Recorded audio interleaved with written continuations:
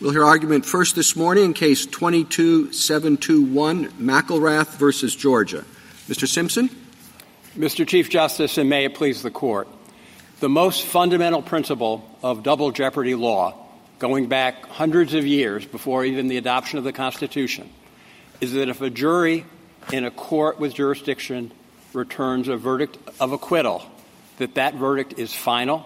It may not be, the defendant may not be subjected to a second prosecution ever. No questions, end of discussion. This case is the paradigm in which that example applies, or that principle applies. Mr. McElrath went to trial before a jury in Georgia. The jury found him not guilty of malice murder by reason of insanity. No one has questioned that jury deliberated in accordance with Georgia processes. It returned a verdict in accordance with Georgia processes. The state and the defendant both affirmatively indicated they had no objection to the form of the verdict. The court accepted it and entered judgment. Accordingly, that is the end of it as far as the malice murder charge is concerned. The state contends that Mr. McElrath can be subjected to a second trial because that acquittal is repugnant to a conviction on separate offenses, and this Court's analysis has always been offense by offense. He was found guilty but mentally ill as to felony murder and guilty but mentally ill as to aggravated assault. This repugnant verdict exception to the double jeopardy principle does not stand, cannot withstand analysis. The state really makes two arguments. The first is that this Court's inconsistent verdict cases do not apply because there's a difference between a repugnant verdict and an inconsistent verdict. And in particular, that with a repugnant verdict, there is no uncertainty as to what the jury did. That is wrong as a factual matter because the uncertainty is the same, but more importantly, it does not matter because an acquittal is final regardless. It does not matter why the jury reached that conclusion. The acquittal is final and conclusive. I welcome the Court's questions. So your client filed a motion to vacate the conviction as repugnant. What is the effect when a verdict is determined to be repugnant? What's the effect of that? But this Court has held... No, I mean the Georgia Court. In Georgia, before this case, and the Turner case in the Georgia Supreme Court is the leading example, the acquittal would stand and the conviction would be vacated. In this case, the Georgia Supreme Court, for the first time, held that both the acquittal and the conviction should be vacated. I think if I understand the opinion below correctly, the Georgia Supreme Court says that because of the repugnancy, there was no verdict. And that's what I'm trying to understand. With respect to your motion earlier, was it your goal, was the argument that the verdict was void because it was repugnant, or simply that it should be vacated because it was repugnant?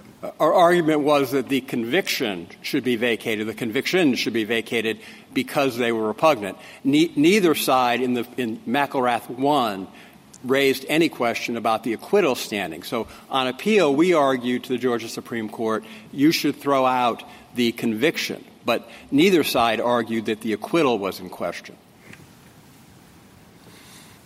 Well, as a general matter, do you agree that it's a matter of state law when jeopardy terminates? Because that's the basic question, right? Whether the defendant is being put in jeopardy more than once. So you have to have the first jeopardy terminate before you can get to the question of whether or not he's in jeopardy a second time. As a general matter, is that a question of state law? As a general matter, yes, Mr. Chief Justice, but that is subject to this Court making the ultimate determination as to what constitutes an acquittal. This Court has held that jeopardy terminates when there is an acquittal. And so within broad ranges, the state has discretion subject to constitutional limitations, due process, speedy trial, et cetera, to set procedures. What if one of the procedures is that the verdict form has to be signed by the jury foreman, okay? And the jury reaches a verdict, 12-0 or whatever, that the defendant is not guilty. But the jury foreman, as he's presenting the verdict or whatever, decides, I'm not. I have second thoughts. I'm not going to sign it. So, as a matter of state law, is that verdict terminate the first jeopardy or not? No, because the signing of the verdict is a procedural requirement, and the state is free to enforce that procedural requirement. The difference here, and the Georgia Supreme Court opinions acknowledge this, is that there was not one verdict. There were verdicts. No one questions there were verdicts. And to determine that verdict was void, the acquittal, the Georgia Supreme Court looked at the acquittal, looked at the conviction, compared the two after the fact, and concluded that they were repugnant and therefore declared them to be void. So you would say the question before us is whether Georgia, as a matter of state law, can say that a verdict that jeopardy has not terminated until, for example, they determine that the verdicts are not repugnant. They draw a distinction between inconsistent verdicts, on which, of course, we already have established law, and repugnant verdicts. So, what if they have a system where once the jury has reached a verdict, it's not effective for a week to give the jurors a chance to ponder it a little bit more for whatever reason?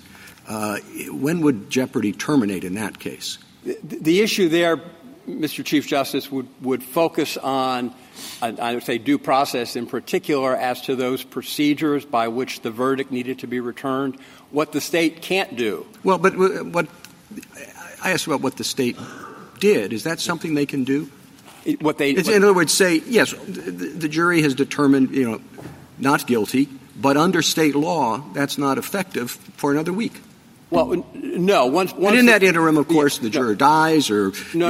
I apologize. Once the verdict has been returned, this Court's cases, including Ball going back to 1896, would hold once the verdict has been returned, that's what terminates jeopardy. Okay, so, let's say Georgia says that's not the verdict, that is the preliminary determination. So they turn into the court and announce, here, our preliminary determination is unanimous that not guilty. And under Georgia law, that is a preliminary determination. It becomes the verdict after 1 week. It would be, I believe, a due process question as to whether that procedure passes muster. The procedural aspects, the state has broad discretion. What they can't do is make a decision based on the content. So that is that because it's a matter of federal law? I mean, I guess I don't understand your response to the Chief Justice's first question, which was, is this question of when something is an acquittal a matter of state law or federal law? And I had understood it to be a federal question, such that when we looked at double jeopardy in prior cases, I'm thinking about Bluford versus Arkansas, for example, yes, we evaluated it as a matter of federal law, correct?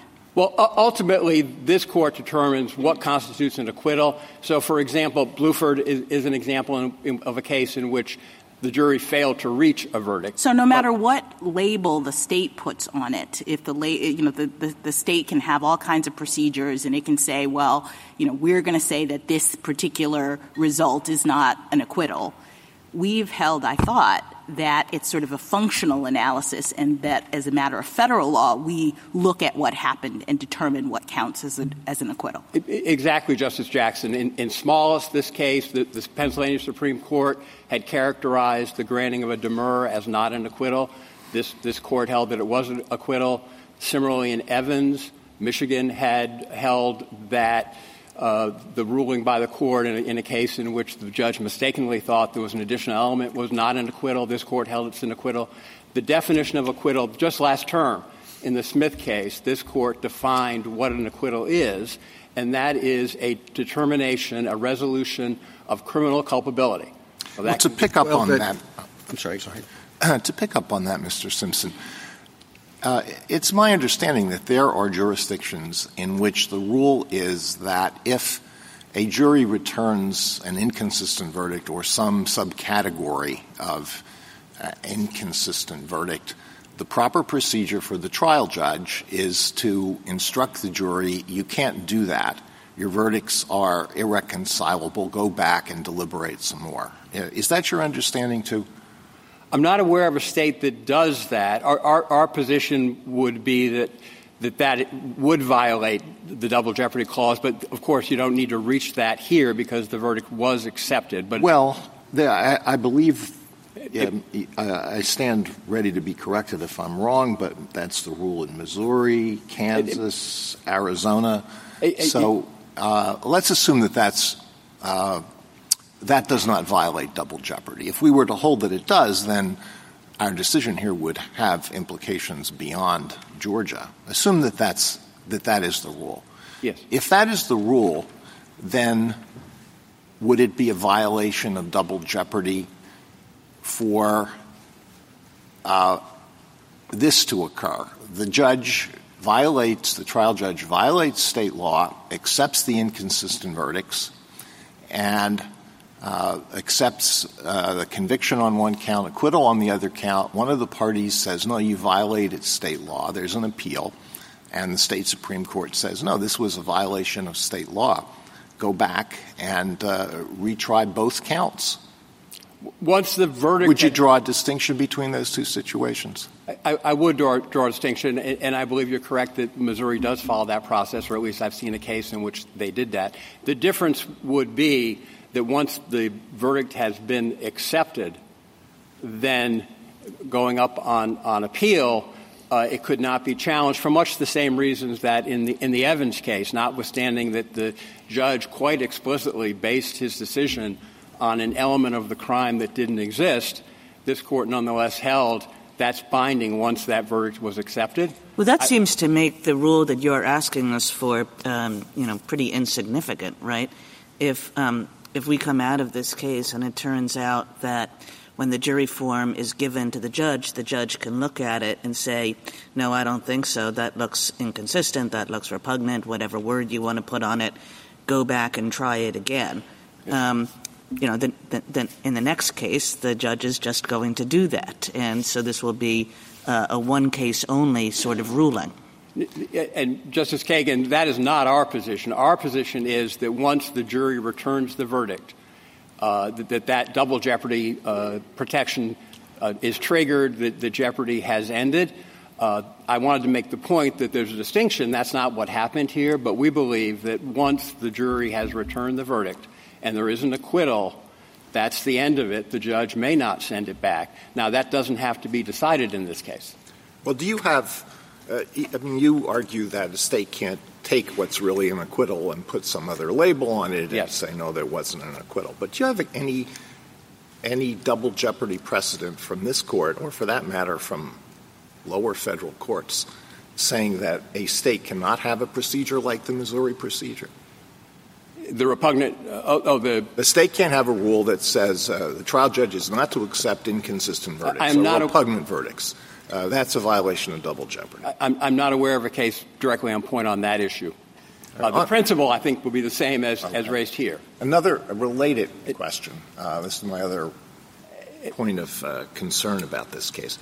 You seem to agree in your reply brief, or at least you don't contest the proposition that if a jury returns inconsistent verdicts or repugnant verdicts on the same count, the Double Jeopardy Clause does not prohibit the judge from saying, no, you can't do that. Go back and deliberate some more.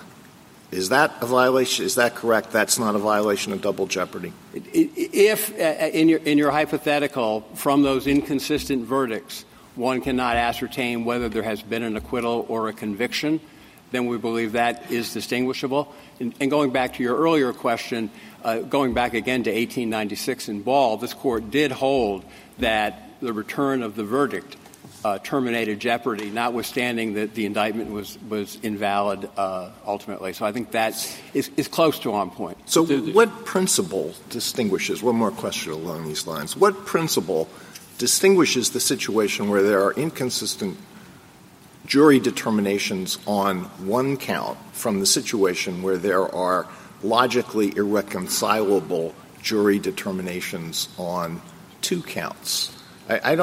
Maybe there's a principle that explains that. Other than a formal difference, it doesn't jump out at me why that should be different. The difference, Justice Alito, is that double jeopardy has always been analyzed on an offense-by-offense basis.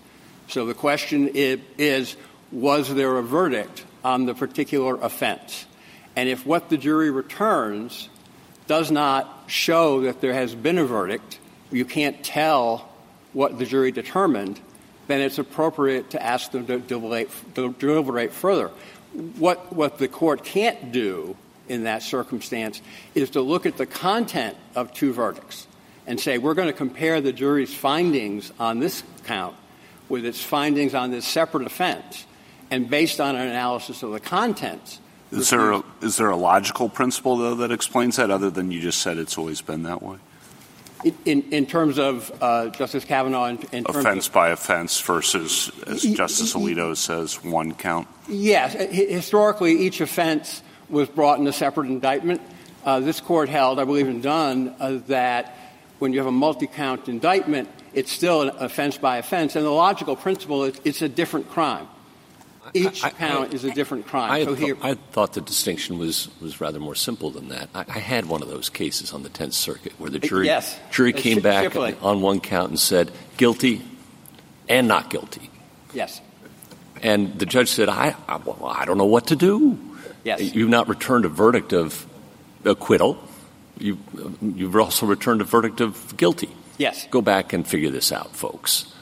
And that seems to me a world away from a verdict on any count that says this individual is not guilty in the eyes of his peers. Exactly, Justice Gorsuch. And the opinion you wrote in the Shipley case didn't reach the double jeopardy issue. Oh, I took care not to come close to this case. You did say it about three times. About four times. How can a defendant be both sane and insane? It cannot be. But isn't the principle that we have juries that their decision-making is sort of inviolate? In other words, the jury can nullify on a particular decision. We don't go back and try to figure out the jury's thinking with respect to inconsistent verdicts across different counts, because they can do whatever they want. That has been sort of a time immemorial principle with respect to jury deliberations, right? Yes, Justice Jackson, and that's exactly why we propose this test of looking at the contents.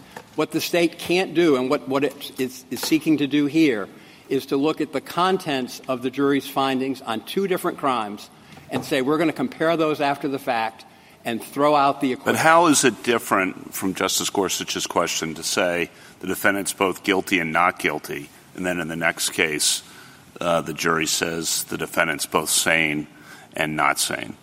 The difference is that those verdicts in the second example are on separate offenses. And so it's no different than one of the cases this court has dealt with. The defendant is convicted of conspiracy to possess cocaine, but acquitted of possession of cocaine. That's impossible. No different from a repugnant verdict. That can't be right. But this court has consistently held you can't look at it after the fact. We allow juries to compromise in ways that are maybe not completely logical, but when it gets down to one count, they can't do guilty and not guilty. That's not an acceptable compromise, is that? Well, exactly in the sense that they haven't rendered a verdict on the charge. Yeah. So here, for example, if the charge is malice murder, if they come back and say guilty and not guilty, you don't know what the jury did. You seem to have accepted a premise. That I'm doubtful about, which is you can't be insane on one count and not insane on another. But malice murder has a different mens rea than assault, correct? It does, yes. And so you can be not guilty by reason of insanity with respect to a malice murder, because you have to be able to have mental capacity enough to form that intent. But that's different than the assault intent, correct? The assault intent only requires you to injure, and this man could have had that. He was delusional about the reasons he was causing pain, but he knew he was causing pain, correct? The elements of the charges are different.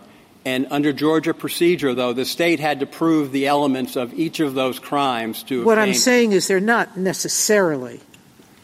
You're buying the other side's argument. That on these facts, we believe that there are, in fact, inconsistent, repugnant verdicts because insanity is an affirmative defense in Georgia.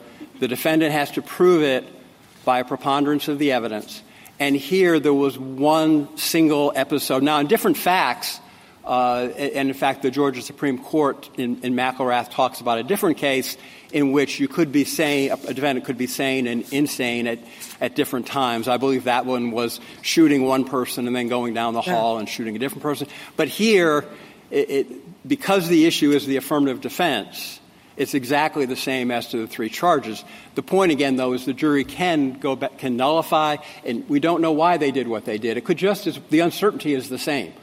We don't know why they found him sane on one count and insane on the other, just like we don't know why the jury convicted on possession with intent to sell but not on possession. And, Justice Jackson, your point's exactly right. You can't go back and question that. Once the jury comes back and says not guilty, that's the end of it.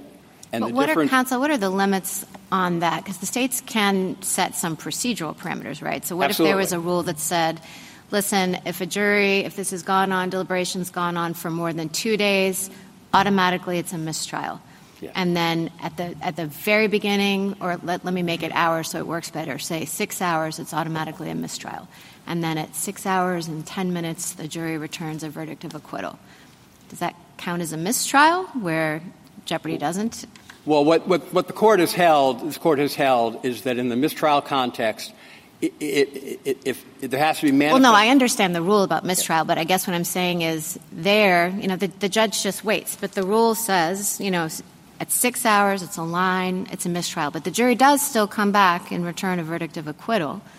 It's just that it violates this procedural requirement. Which side of the line does that fall on? I mean, the jury's returned a verdict of acquittal, but state law says it just doesn't count if the jury is deliberated for more than 6 hours. Well, one of the interests protected by the Double Jeopardy Clause is the defendant's right to have a decision by the jury that's impaneled. And so I think the question would be, is a 6-hour period that automatically triggers a mistrial so unreasonable that, in fact, violates double jeopardy? I would think it would. It's a judgment call as to how long. But that would be the issue.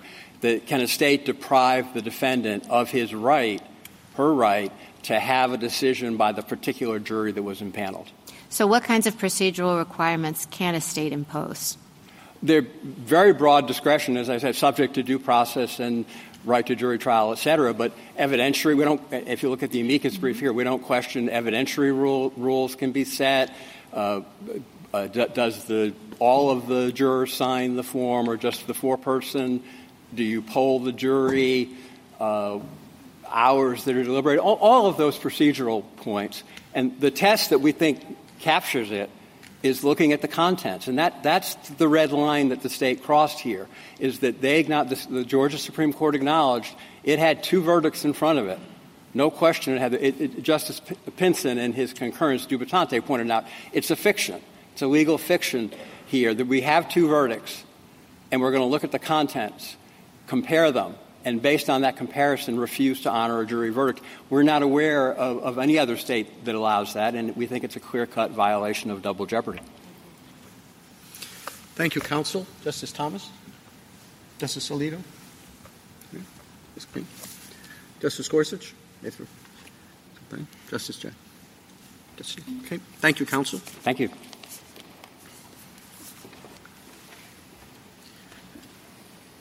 General Petrani? Mr. Chief Justice, and may it please the Court. Petitioner Damian McElrath assumes again and again that there was a verdict in this case. But that's simply not true according to state law as determined by Georgia's highest court. Under Georgia's narrow, sensible repugnancy rule, A jury cannot issue special affirmative findings that facially contradict each other. These incoherent, contradictory statements do not constitute a verdict in the first place. They don't resolve the factual inquiry. In practice, this rule means a jury cannot declare a man both sane and insane at the exact same time with respect to the exact same act, as the jury purported to do here. That's why the Georgia Supreme Court held there was no verdict, no acquittal, and no convictions. McElrath does not challenge that underlying Georgia Supreme Court decision, which, of course, benefited him. And he doesn't explain why we should ignore it now, why we should assume that there was a verdict, even though state law tells us there wasn't. To the contrary, you have to look to the underlying state law to identify whether there is some final verdict or judicial order that could even potentially terminate jeopardy in the first place. And here, because there's no verdict, there's no termination of jeopardy, and the Double Jeopardy Clause doesn't apply. Now, other states can have different rules about verdicts, but I think that Georgia's repugnancy rule, if anything, is the most sensible way of responding to a very rare set of circumstances. It's a generally pro-defendant rule that ensures the parties obtain an actual determination of the critical facts. And the critical fact of McElrath's sanity was not determined here. Therefore, he can be retried. I welcome the Court's questions. If you only had one charge here, malice murder, would there have been a verdict? Well, I suppose it depends on what the jury comes back with. Well, but just yes. Everything is the same except it's only one charge. Yeah, in that case, you would have a verdict. So if this constitutes a verdict, if there were only one, why does it not constitute a verdict when there are two? Because Georgia does not ascribe to the legal fiction that the jury is finding different facts when they're looking at the exact same. No, that's not what it's. So you have a verdict. You say that if it's only malice murder that we're concerned about, that you would have a verdict here. If that was all that was in the case, if that was the only thing going on, I don't see. And just everything in the case is exactly the same except there's only one charge. Yeah. Would this constitute a verdict? Yeah, I think under Georgia law as it exists today, that would be a verdict, yes. So the problem is that up to that point, until you void the verdict, you have what constitutes a verdict. It's not procedurally defective. There's not a jurisdictional problem. You have a verdict that is subsequently voided because it's inconsistent with a separate charge. And I don't know how you get around the notion, and that requires you, by the way, to look at the substance of the verdict. And I don't know how you get around the notion that before you can do that, there actually is a verdict. Well, no, Your Honor, to be clear, here in this case there was never a verdict because, again, the jury issued something simultaneously. It said at the same time, speaking out of both sides of its mouth, he's both sane and insane at the same time. And these were special findings. As we explain in our brief, there's a big distinction between a jury coming back with a general verdict of not guilty, which, a jury has the authority to do that for any reason or no reason at all. You've defined general verdict. Guilty, not guilty of both counts? Well, a general verdict of not guilty just says not guilty and you're done, basically, and it doesn't go into any special findings as to what the only special finding here had to do with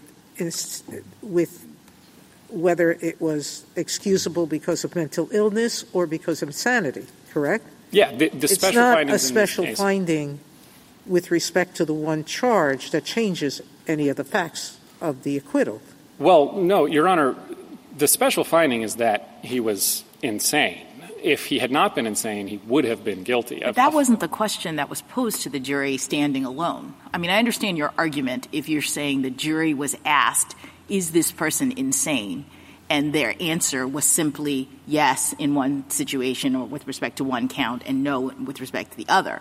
But the jury was asked about the elements of a particular crime and whether he was guilty or not guilty. So their verdict was not guilty by reason of insanity with respect to one of them and guilty, right? Well, yes, Your Honor, with respect to the other. Not guilty by reason of insanity by definition means that you did commit the crime, and the only reason that we have said you're not guilty is because you are, in fact, insane. I understand, but what do we do with the not guilty part of it? I mean, the jury was not asked on a special verdict form just the pure question of insanity in the way you sort of set it up at the beginning. Well, actually, as a practical matter, Your Honor, I think that they were. I mean, this, even setting aside the more mundane aspects of this case where the entire trial was about sanity, they were given a special verdict form that has 4 options. The judge did, in fact, instruct them that they could say not guilty. They always had that authority. So it's not like Georgia is somehow trying to force the jury into, giving up its general power to just say not guilty for any reason.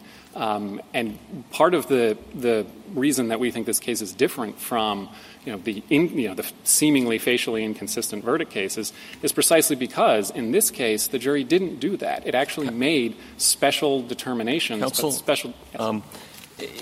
just looking through the briefs, I didn't see another state that has a scheme like Georgia's that allows an acquittal to be rendered invalid based on its repugnancy with other guilty verdicts. Is that correct?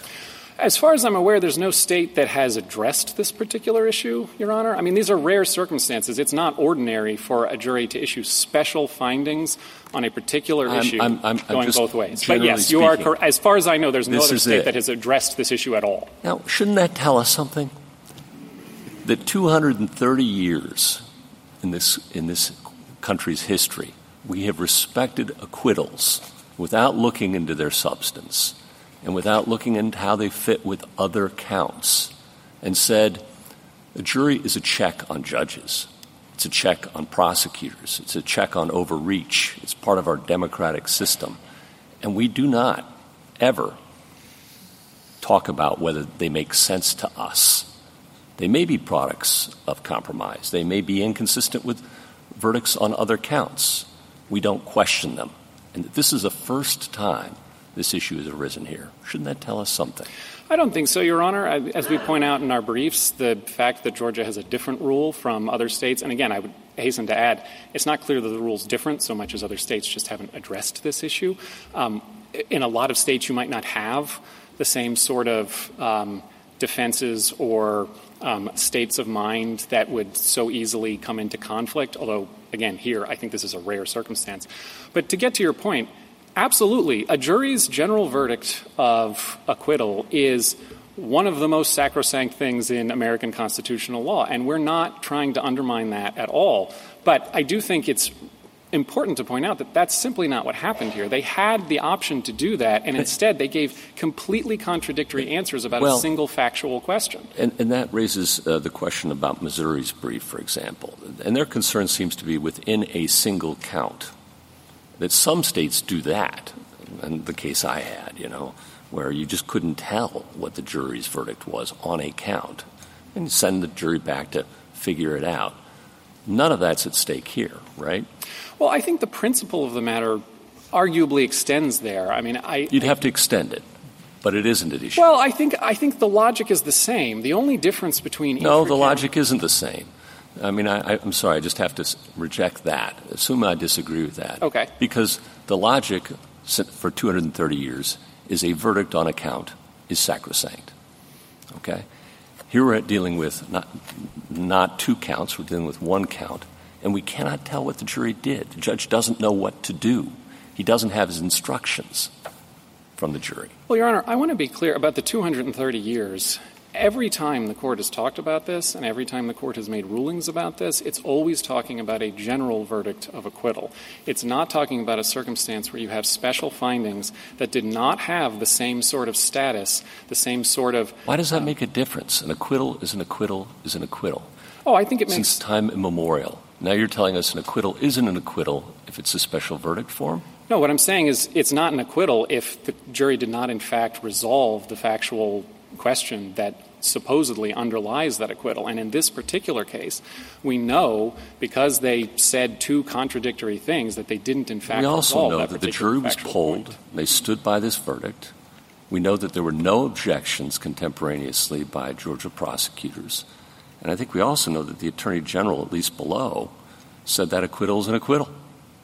Well, no. What the brief below said, and it was a tangential footnote that really wasn't getting into the issue, is that where there's an acquittal, double jeopardy applies. And we're not contesting that at all.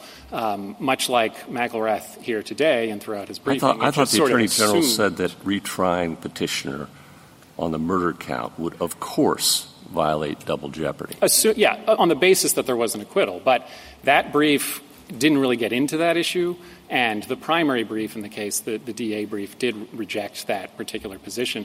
But I'd also say, going back to, well, did Georgia, have a problem with it at the time? Well, no, because Georgia wanted everything to stay the way it was, of course. From Georgia's perspective, from the prosecution's perspective, it got what it wanted, right? There was, in fact, to the extent that you accept these as verdicts, to the extent you don't accept Georgia's repugnancy rule, McElrath would be in prison for life. So the only one who had an incentive to challenge this was McElrath, and he did. And his theory was, it's not unusual for a defendant to challenge the guilty verdicts. Oh, absolutely. That's what appeals all are about. Are you saying, maybe you could get rid of the repugnancy rule, allowing him to say that the guilty verdicts are repugnant given the acquittal, but I don't see how it works the other way around. Well, the point is that his theory was a Georgia rule that, as the Georgia Supreme Court, the highest arbiter of Georgia law, says there's no verdict at all. That's the theory behind this rule. And if there is a verdict, the rule doesn't really make sense anymore. Before our inconsistency cases, there might have been a lawyer standing where you were saying our state has decided that when a jury comes back with two inconsistent verdicts, we're going to say that there's no verdict at all.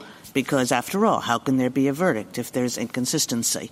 And you're saying that and we rejected that out of hand and in numerous cases. So you're saying that there's a difference between that and this repugnancy situation.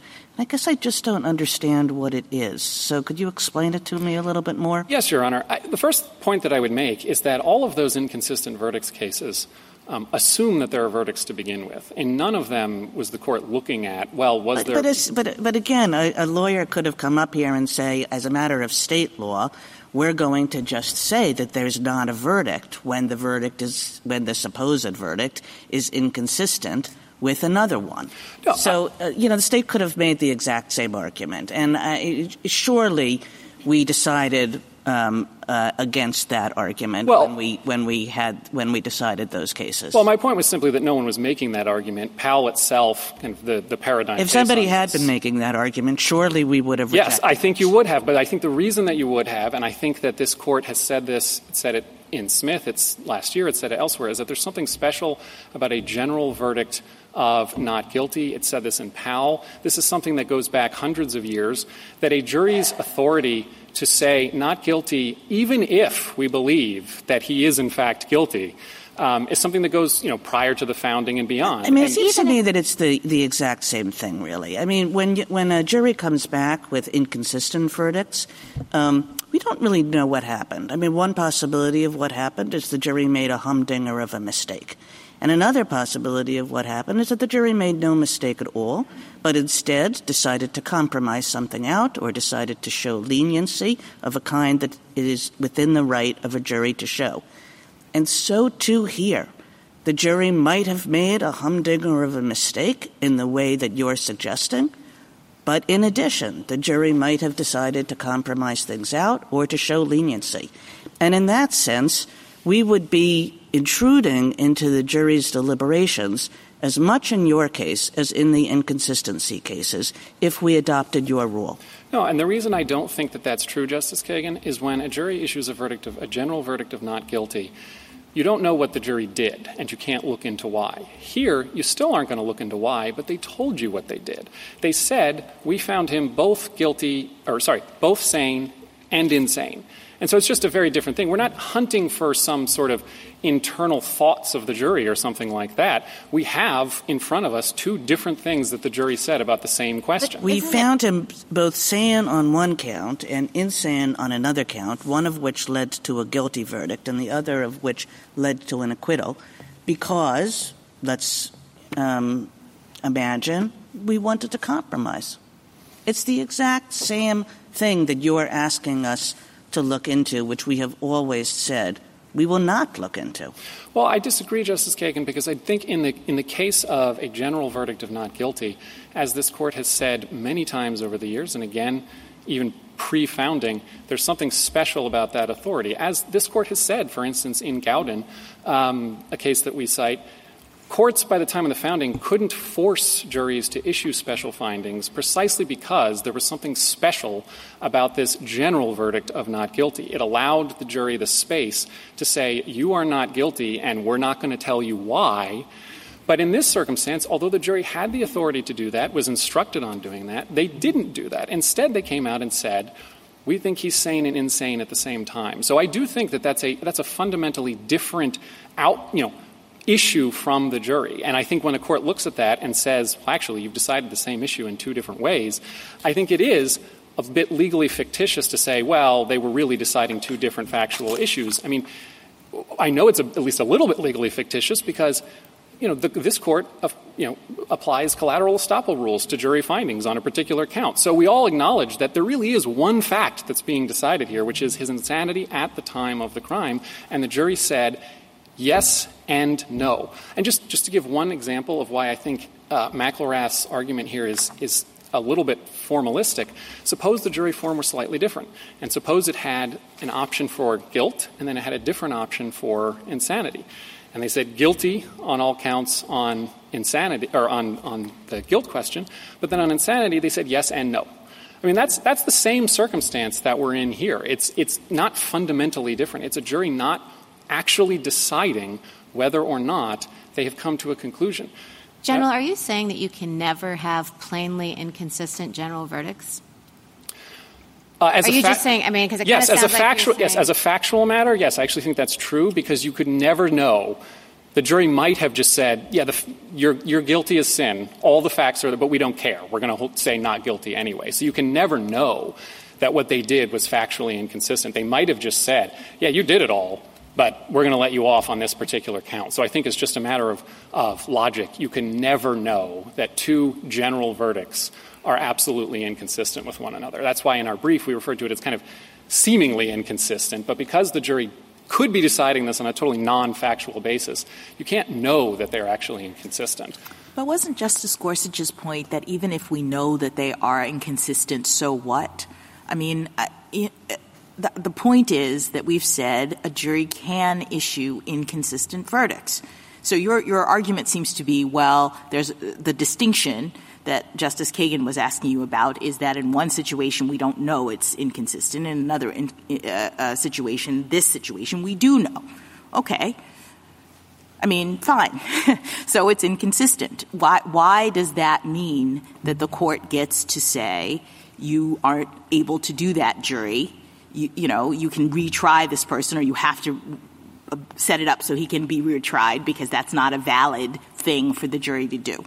Well, 2 points, Your Honor. The first is it's not, I'm not speaking from nothing when I say that the inconsistent verdicts cases are different because we don't know what the jury has done. This is what the court has said. We don't know what the jury has done.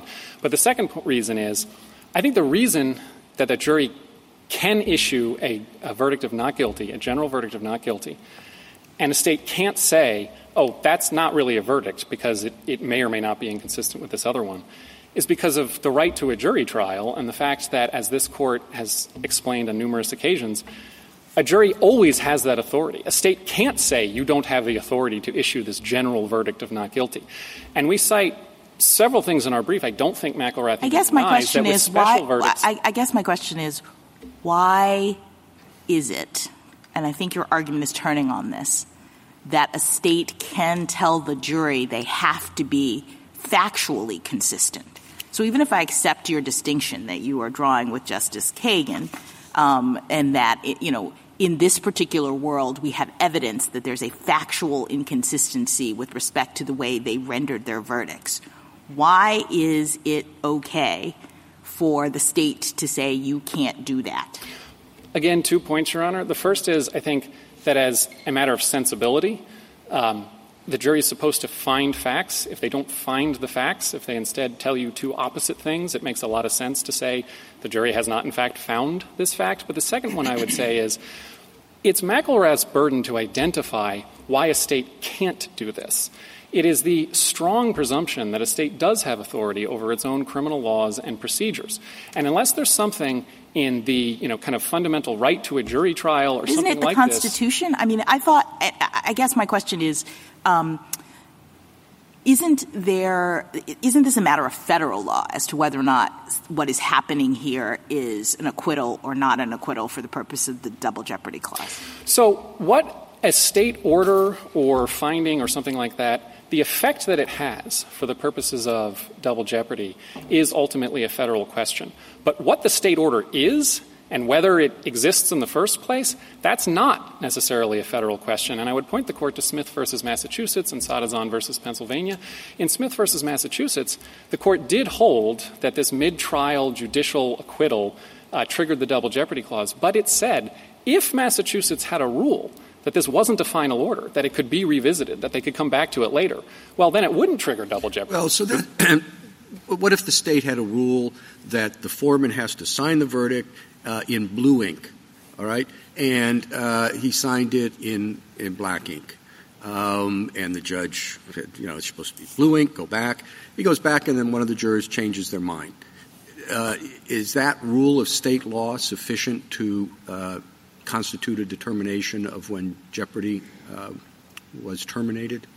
Yeah, I think if the state has a rule... You think it is? Yeah, I think if the state has a procedural rule that has to be complied with, and by the time that it was complied with, the jury is not unanimous, I think the general presumption would be yes, it's fine. If there's something you wouldn't about think that that's a frivolous rule that shouldn't impede the federal law determination? So, well, this is what I was going to say, Your Honor. As this Court has said many times in many contexts, whether it be property or last year in the Elections Clause, at some point, if a state rule is so outside the bounds of kind of normal, reasonable legislation or adjudication, then you might say, well, you're just evading, some federal right here. So in the property context, you can't just redefine a taking via tax or something like that. But, but the presumption would be, the state is allowed to do this unless there's some way in which it's evading federal constitutional guarantees. Well, and I guess the argument would be, even in the context of your understanding,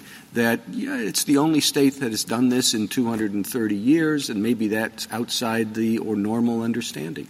Yeah, so that is, at the very least, that's the right kind of argument that McElrath should be making here. But the reason I reject that is because, first of all, I don't accept the notion that no other state has ever had a rule anything like this. It's true that no other state appears to have actually come across facts exactly like this, but we point to examples in our brief, and the Missouri amicus brief has others of kind of similar situations where they do, in fact, have rules that appear at least similar or analogous to our rule here. And we also point to cases like in the Morgan article from before the founding, where cases, especially where special verdicts seems to be inconsistent with even general verdicts of...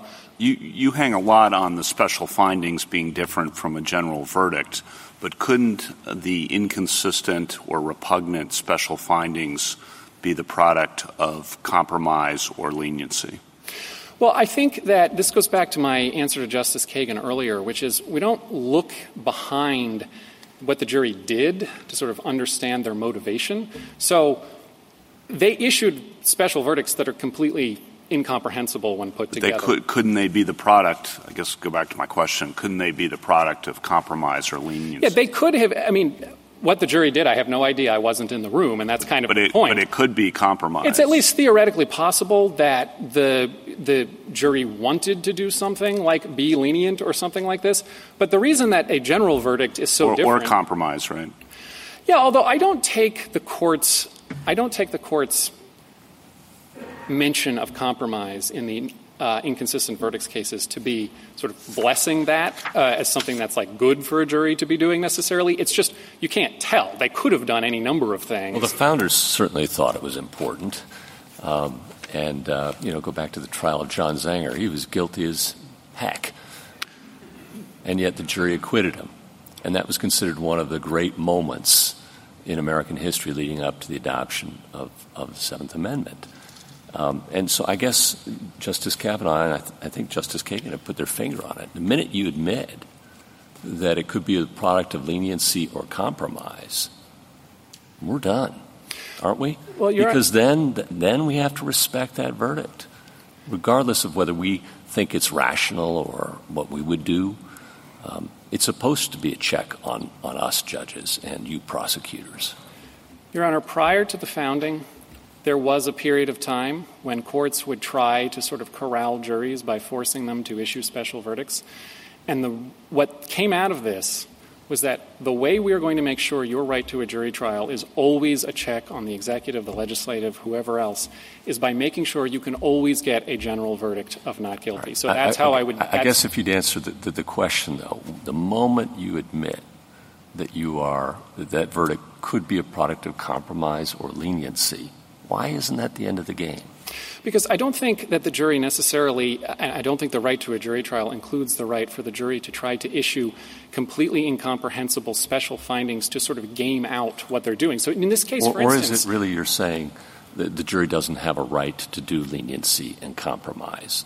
No, Your Honor. They obviously do, and they could have in this case with a general verdict of not guilty. But to be clear, when they issued this purported verdict, assume you accept it, it has consequences for McElrath. So the idea that the jury can consign him to a mental health hospital until he is, determined not to be dangerous anymore as sort of some version of leniency, I think is getting way outside of the ordinary general verdict of not guilty is the jury's ultimate trial. Well, that's one thing that, I'm interested in your view on. You seem to say this is different than inconsistent verdicts, which could be explained by juror compromise, leniency, whatever. I don't know why the same thing doesn't apply to repugnant verdicts. I don't know that the jury necessarily would be as sophisticated as the counsel today in explaining what's a repugnant verdict versus what's an inconsistent verdict. And after back and forth, it might be compromise. Okay, we're going to say he's sane for this and guilty. He's not guilty by reason of sanity. This group is fine with one, that group is fine with another. I don't know that they thrash through the law about whether they would have to be reconciled or not. Yeah, Your Honor, I think that the reason a general verdict of not guilty is different is because of leniency. I don't think that a state is powerless to basically say, no, you're not allowed to compromise by coming to completely incomprehensible conclusions. I do think a state is prohibited from keeping a jury from issuing a general verdict of not guilty because of the jury's historic function as a check on the executive. And I think in this case, the jury had the authority to do that. It had the power to do that. It chose not to do that. Instead, it issued special findings that nobody knows necessarily the motivation, the internal motivation of the jury for that. What we know is what they actually did. You keep talking about general and special verdicts, and having tried so many cases, I think of special verdicts as verdicts where you ask each element of the offense separately. And then you come to the judge then decides whether that's a guilty or not guilty. A general verdict is, are you guilty or not guilty, but based on the elements, based on whatever special defenses. And almost always you had, is he guilty by reason of insanity or not? That's what they did here, right, on the malice murder? It was not guilty by reason of insanity. Yeah. Right. They didn't ask, did he have malice, the intent to kill? Did he kill this person? Did he do? They just said, is he guilty by reason of insanity or guilty but with mental illness, correct? And they just checked off which of the elements. Yeah, they had four options. All right. So in Smith last year we said an acquittal takes place when there is a merits-related, quote, resolution, correct or not, of some or all of the factual elements of the crime charged. Here the jury was given malice murder. One of the factual elements is the mental state, guilty by reason of insanity or not. They said not. I don't know how this doesn't fit Smith's definition of what an acquittal is. You want to call it a general verdict, but Smith said all we're looking at is what the jury did. And the jury said not guilty by reason of insanity. You told Justice Thomas that if it just stood alone that way, jeopardy attached. I still don't understand how you unattach it simply because there's a second charge with a potential inconsistency that you now admit could have been by reason of jury compromise. Briefly, counsel. Yeah, Your Honor, I don't think states are prohibited from trying to avoid incomprehensible compromises. I think it's just leniency that they have to leave in there with general verdicts of not guilty. As far as whether this is a special verdict or not, the Georgia Supreme Court understood it that way. McElrath understood it that way. That was the basis of his argument all the way along, including in his plea and bar in this case. And so the big difference ultimately is that the jury always has the authority to just say not guilty. We don't want you to be guilty of this crime. I don't think there's any historical or other support for the idea that a jury must have the authority to issue incomprehensible special findings. Thank you, counsel. Rebuttal, Mr. Simpson? Oh, I'm sorry. We've skipped the Ready to jump in. No, excuse me. Anything further? Justice? I do have some further. Sorry.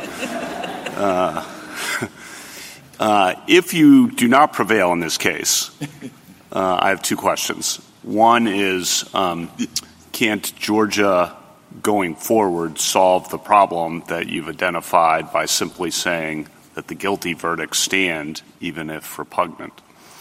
Yes. So if we were to lose this case, I think not only could they, but that is the only logical thing for the Georgia Supreme Court to do, because the basis of this rule was there are no verdicts at all. Georgia accepts the basic idea that if these are seemingly inconsistent, we'll just accept them as they are. The basis for this rule was we don't think these are verdicts at all. If this court says, yeah, they are, then I think basically whether McElrath or the next person in his shoes is just going to be stuck with the life in prison conviction. Is that still possible in this case? Yes, I think so. Obviously it's going to be up to the Georgia Supreme Court to figure out what to do going forward, but the initial decision was based on the idea that there was no verdict here. And so if this court were to vacate and remand and say, nope, there was a verdict here, then presumably the Georgia Supreme Court would at least take seriously the argument of, okay, well, then we just reinstate the judgment because the United States Supreme Court just said there was a verdict. Thank you. Justice Jackson? Thank you, counsel. Mr. Simpson, rebuttal. Mr. Chief Justice, may it please the Court.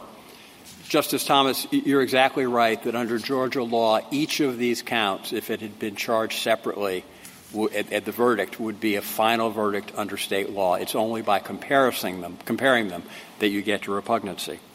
It is true that Mr. McElrath appealed in this case. He had the right to do that under Georgia law. And going to Justice Kavanaugh's question, under Powell, states may, as the federal government does, when there are inconsistent acquittals and convictions, may allow the conviction to stand. They can't touch the appeal.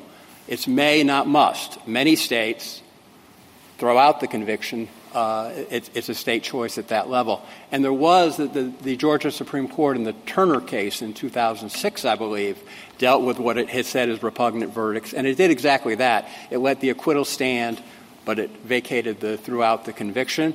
We would hope that Georgia would continue to follow that rule. It'll be its decision, but there's nothing about a decision by this court that would require Georgia to change its rule. And in the context of Turner, it reached exactly the result of allowing the acquittal to stand and throwing out the conviction.